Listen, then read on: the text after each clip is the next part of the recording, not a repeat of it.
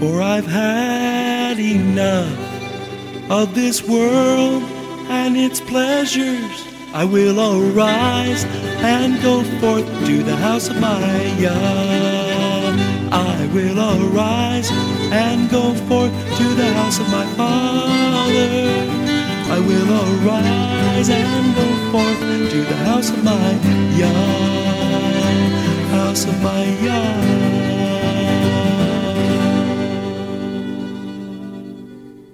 Shalom, and welcome to today's teaching on the Hebraic roots of Christianity, where we study first century Christianity and the faith that Jesus, whose Hebrew name is Yeshua, which means salvation, taught his disciples. And now, Hebraic roots teacher Eddie Chumney of Hebraic Heritage Ministries International.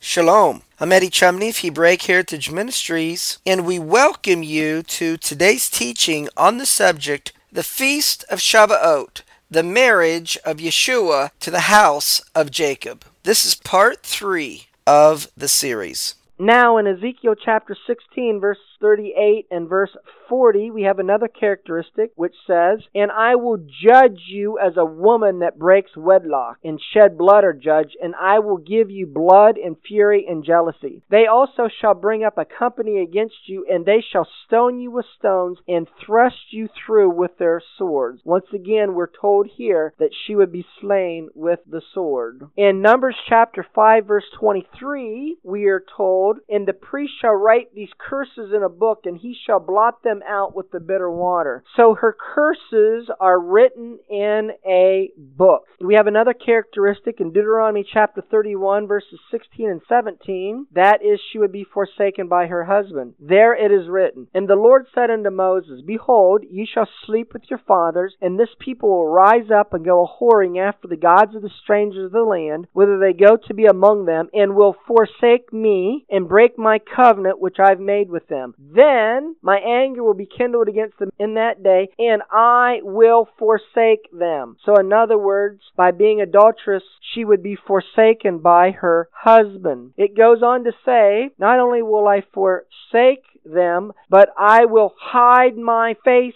from them." Another curse is that the face of her husband would be hidden from her. It goes on to say in Deuteronomy 31 verse 18, "And I will surely hide my face in that day for all the evils which they have wrought, and that they are turned unto other gods." Where the King James says surely hide, the word surely is the Strong's number 5641. The word hide is the Strong's number 5641, which is the Hebrew word katar, which means to hide or conceal. So what this really says in Hebrew, it says, "I will hide my face." The word hide is repeated. So there's an amplification of the God of Israel saying, "I'm going to hide my face, and I'm going to be doing it in such a way that you won't recognize me." Who is the one that's speaking, that's saying he's going to hide his face? In Isaiah chapter 54 verse 8 it says, "In a little wrath I hid my face from you for a moment, but with everlasting kindness will I have mercy on you, says the Lord your Redeemer." So the one that hid his face is the Lord your Redeemer. Who's the Lord your Redeemer? It's the Messiah. So the Messiah says that if you break my covenant that I'm making with you at Mount Sinai, as a consequence, I'm going to hide my face in such a way that you're not going to recognize me. Do you know how well he hid his face? Neither traditional Judaism nor traditional Christianity recognizes that it was Yeshua that gave the Torah at Mount Sinai. Neither recognizes that he's the one that entered into marriage with the house of Jacob there. That is how well he hid his face. And how well has he hid his redemption from the literal house of Jacob that in the earth today is recognized by the world, personified by the Jewish people? Well, he's done it in such a way that the Messiah of the nation of Israel is not viewed in the eyes of the traditional Jewish people as being one who fulfills the prophecies that is specified in the Torah and the prophets. How is the truth of the reality of who Messiah is he being hidden today in fulfillment of the prophecy, "Thou surely hide my face"? He's seen and is masked as being a Gentile Messiah, a Greek Messiah who doesn't advocate that his people follow Torah. Those who claim he's the Messiah say that they've disconnected themselves themselves from the events at Mount Sinai, and they've disconnected themselves from following Torah. This is how he fulfilled the prophecy that he would hide his face. And continuing on at the curses that would come upon an adulterous woman, it says in Hosea in chapter 2, verses 2 and 3, "Plead with your mother, plead, for she is not my wife, neither am I her husband. Let her therefore put away her whoredoms out of her sight and her adulteries from between her breasts, lest I strip her naked and set her as in the day that she was born, and make her as a wilderness, and set her as a dry land, and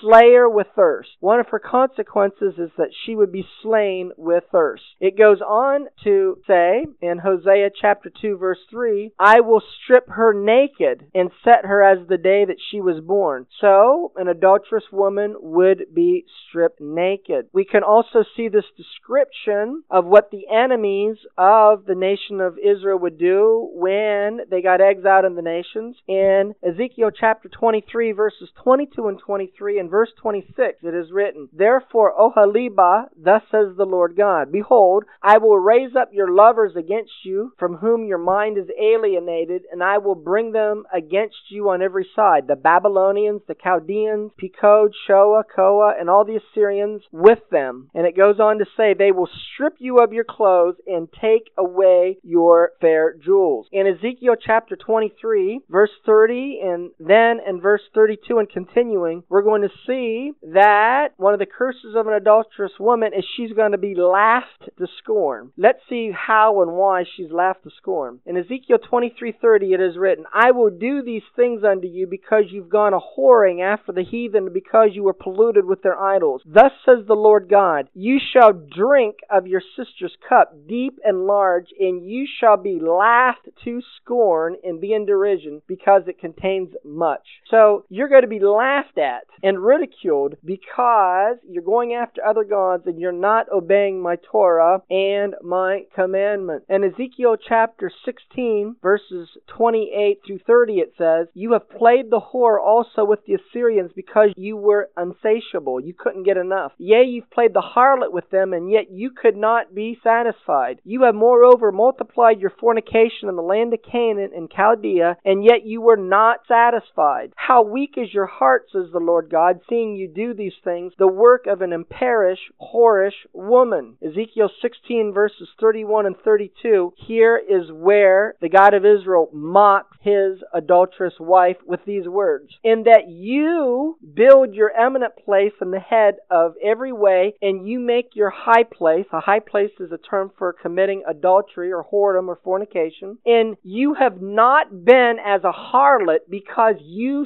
scorn or you despise hire, but as a wife that commits adultery, which takes strangers instead of her husband. They give gifts to all whores, but you give gifts to all your lovers, and you hire them, that they may come unto you on every side for your whoredom. So therefore," Ezekiel 16 verse 32, "you are contrary, or you commit whoredom from other people or other women that commit whoredom, because none follow you in the way that you commit whoredom, and that you give a reward, but no reward is given unto you." Here's how he's mocking her. He says, normally, when you commit whoredom, you at least receive a gift for your services, but rather than receiving a gift for your services and at least getting something out of your whoredom, you are actually paying to commit your whoredom, and you're not receiving anything for committing your whoredom, and so you don't even know how to commit whoredom. So she's mocked for her whoredom. Next, it says in Joel chapter 3 verse 3 and Obadiah chapter 1 verse 11, "And they have cast lots for my people, and have given a boy for a harlot, and sold a girl for wine, that they might drink. In the day that you stood on the other side is a reference to not following Torah, disobeying Torah, and the day that you disobeyed Torah, in the day that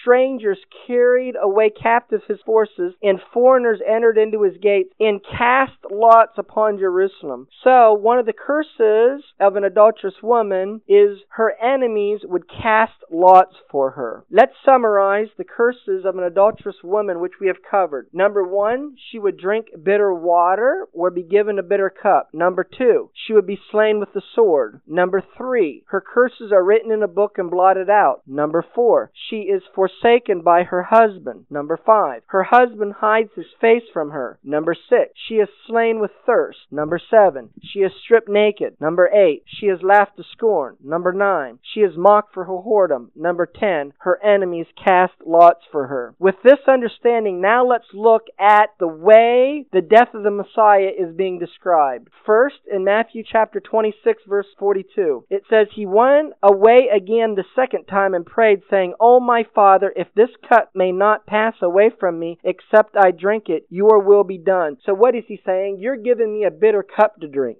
Next, in John chapter 19, verse 34, it says, But one of the soldiers with a spear pierced his side, and forthwith came there out blood and water. He's slain with a sword. He's slain with a spear. In Colossians chapter 2, verse 14, it says, blotting out the handwriting of ordinances that was against us, which was contrary to us, and took it out of the way, nailing it to the tree. The curses that were written in a book are blotted out. In Matthew chapter 27, verse 46, it says, In about the 9th hour, Yeshua cried with a loud voice, saying, Eli, Eli, lama sabachthani. That is to say, my God, why have you forsaken me? So he is dying the death of his adulterous woman who was forsaken, and so he's forsaken by his Father. Matthew 27:45. Now from the 6th hour there was darkness over all the land unto the 9th hour. The Father hid his face from Yeshua because there was darkness over the land. John chapter 19 verse 28, it says, After this, Yeshua, knowing that all things were now accomplished, that the scripture might be fulfilled, said, I thirst. Messiah is taken upon himself a curse of an adulterous woman who would be thirsty. Matthew chapter 27 verse 28 and verse 31, we see where he's got to be stripped of his clothes or stripped naked. And they stripped him and put on him a scarlet robe, and after that they had mocked him, they took the robe off from him and put his own raiment on him and led him away to crucify him. Then said Yeshua, Father, forgive them, for they know not what they do. And they parted his raiment and cast lot. Next, Messiah is laughed and mocked, which is a curse upon an adulterous woman. Luke 23:35 and 36. And the people stood beholding, and the rulers also with them derided him, saying, He saved others, let him save himself, if he be Messiah, the chosen of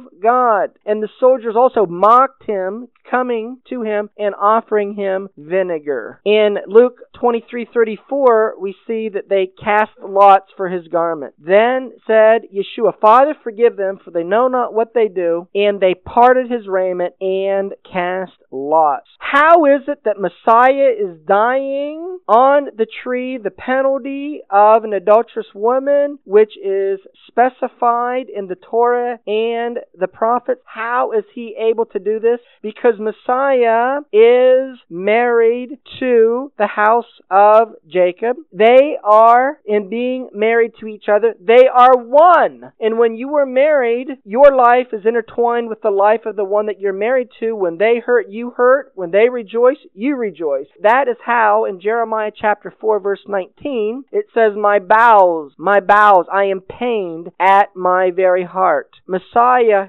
hurts because he feels the pain that is being suffered because his wife is committing harlotry and adultery. It is paining him. In Isaiah chapter 63 verses 8 and 9 it says, For he said, Surely they are my people, children that will not lie. So he was their Savior. We're talking about the Savior, the Messiah. And then it says in Isaiah 63:9, In all their affliction he was afflicted. He's afflicted the same way that they are because Israel and the Messiah are one. You cannot separate them. He identifies with his people. That is why it can be said in Psalm 44 verse 22 about his people, Yea, for your sake we killed all the day long. We are counted as sheep for the slaughter. So his people are counted as sheep for the slaughter. But now let's look what it says in Acts chapter 8 verses 32 and verse 35. The place of the scripture which he read was this, He was led as a sheep to the slaughter, and like a lamb dumb before his shearer, so opened he not his mouth. Then Philip opened his mouth and began at that same scripture and preached Messiah. So Messiah is the sheep that was led to the slaughter. Well, here his people are like sheep, but here Messiah is led as a sheep. How is this so? Because once again, Messiah and his wife are one. They're Ahad. What happens to the Messiah happens to Israel. What happens to the Israel happens to the Messiah. Messiah was resurrected after 3 days. His people are going to be resurrected after 3 days. That is the duration of the exile into all the nations of the world. Why did Messiah need to die on the tree to redeem his adulterous wife? Why was there no other way to redeem her besides this way? Well, we need to understand biblical marriage laws. In Deuteronomy chapter 24, verses 1 and 2, it is written, "When a man has taken a wife and married her, and it comes to pass that she find no favor in his eyes, because he has found some uncleanness in her, then let him write her a bill of divorcement and give her into her hand and send her out of the house." What's the house? The land of Israel. Send her out of the house, exile her from the land of Israel. And when she is departed out of the house, exiled from the land of Israel,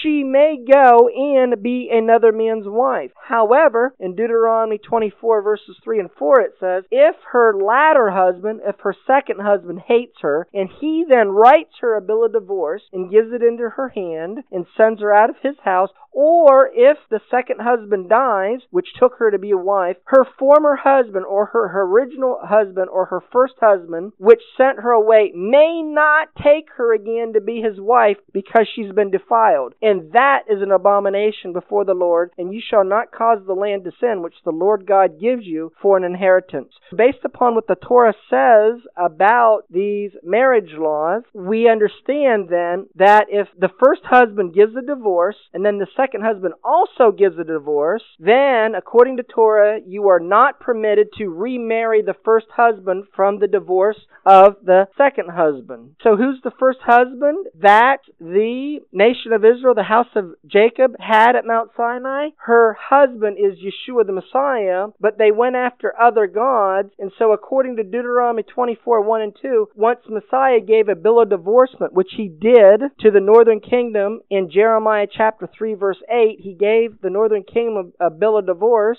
You cannot remarry the original husband. So how's Messiah going to redeem his adulterous wife? We need to understand before we look at that in the Bible, exile is associated and linked with divorce. Leviticus chapter 26, verse 14 and verse 33. "But if you will not hearken unto me and will not do all these commandments, I will scatter you among the heathen." The scattering is being exiled from the house, or it is likened unto a divorce. Here in Jeremiah chapter 3, verse 8, we see where a divorce certificate was given to the northern kingdom. We're told that both the northern kingdom and the southern kingdom are harlot. Specifically, a bill of divorce was given to the northern kingdom. Jeremiah chapter 3, verse 8, "And I saw when for all the causes whereby backsliding Israel committed adultery, I put her away and gave her a bill of divorce. Yet her treacherous sister Judah feared not, but went and played the harlot also." Now, based upon these Torah marriage laws, the nation of Israel has asked the question in Jeremiah chapter 3, verse 1. Here's the question that the God of Israel poses to his people. They say, meaning the Torah says,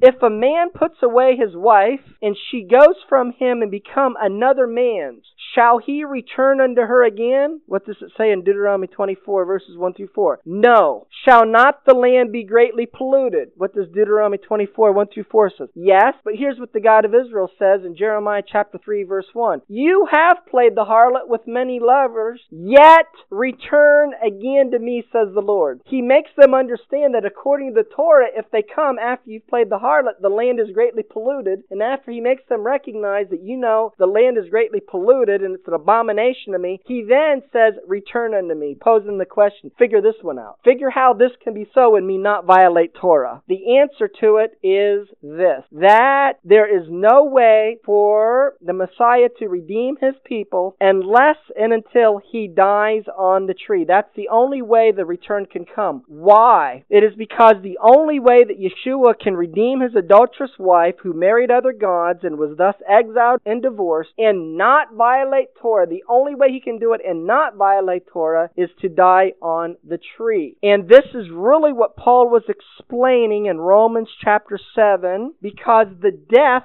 separates the vow. And when he died, there's no longer the original vow. He resurrects as a new man. And that new man has never been married before. And the condition that he offers to marry that new man is, it is done by receiving the blood that I shed. And that blood covers up the sin. So his former adulterous wife, though your sins be as scarlet, whoredom, they shall be as white as snow, because his blood covers it up. And now he ends up taking a repentant, whorish, adulterous wife, and she has the status through the blood of Messiah as being a virgin. Romans chapter 7 verses 1 and 2 says, "Know ye not, brethren, for I speak to them that know the law." And actually the context, he's speaking about those that know Torah marriage law. How that the law, or Torah marriage law, or a marriage between a husband and a wife, there is a contractual commitment, has dominion over a man as long as he lives. For a woman which has a husband is bound by the law, or bound by marriage law to her husband so long as he lives. But if the husband dies,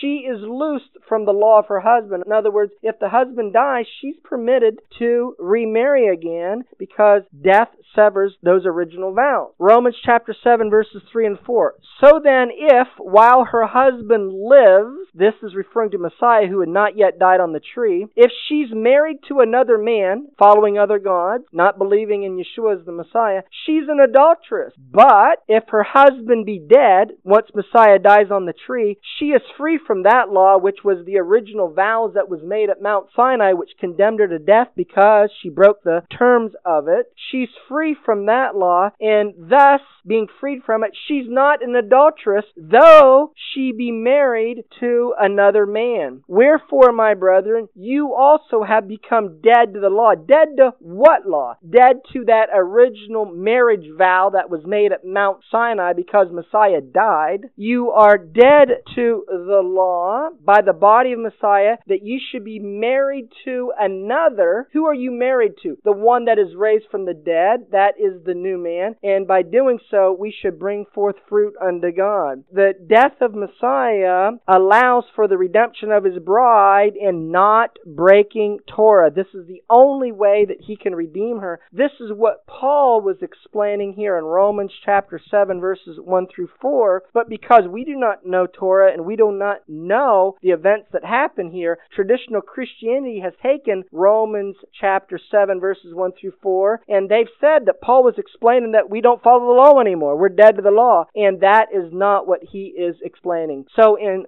summarizing this message, we understand that Yeshua laid down his life to redeem an adulterous wife whom he married at Mount Sinai, and who pledged there at Mount Sinai to keep his commandment. Instead of being a faithful wife and keeping his commandment, she worshipped other gods. Rather than seeing her die according to the letter of the law, which was permissible according to the Torah, Messiah chose to show abundant mercy toward her by shedding his blood on the tree to forgive her of her sins. In doing so, Messiah demonstrated to his adulterous wife his incomprehensible love for her. As a result of this love, Yeshua will dwell with his redeemed bride during the Messianic era, and ultimately will spend eternity with her in the heavenly Jerusalem. Well, that's going to conclude part 3 of the series on the subject, the Feast of Shavuot,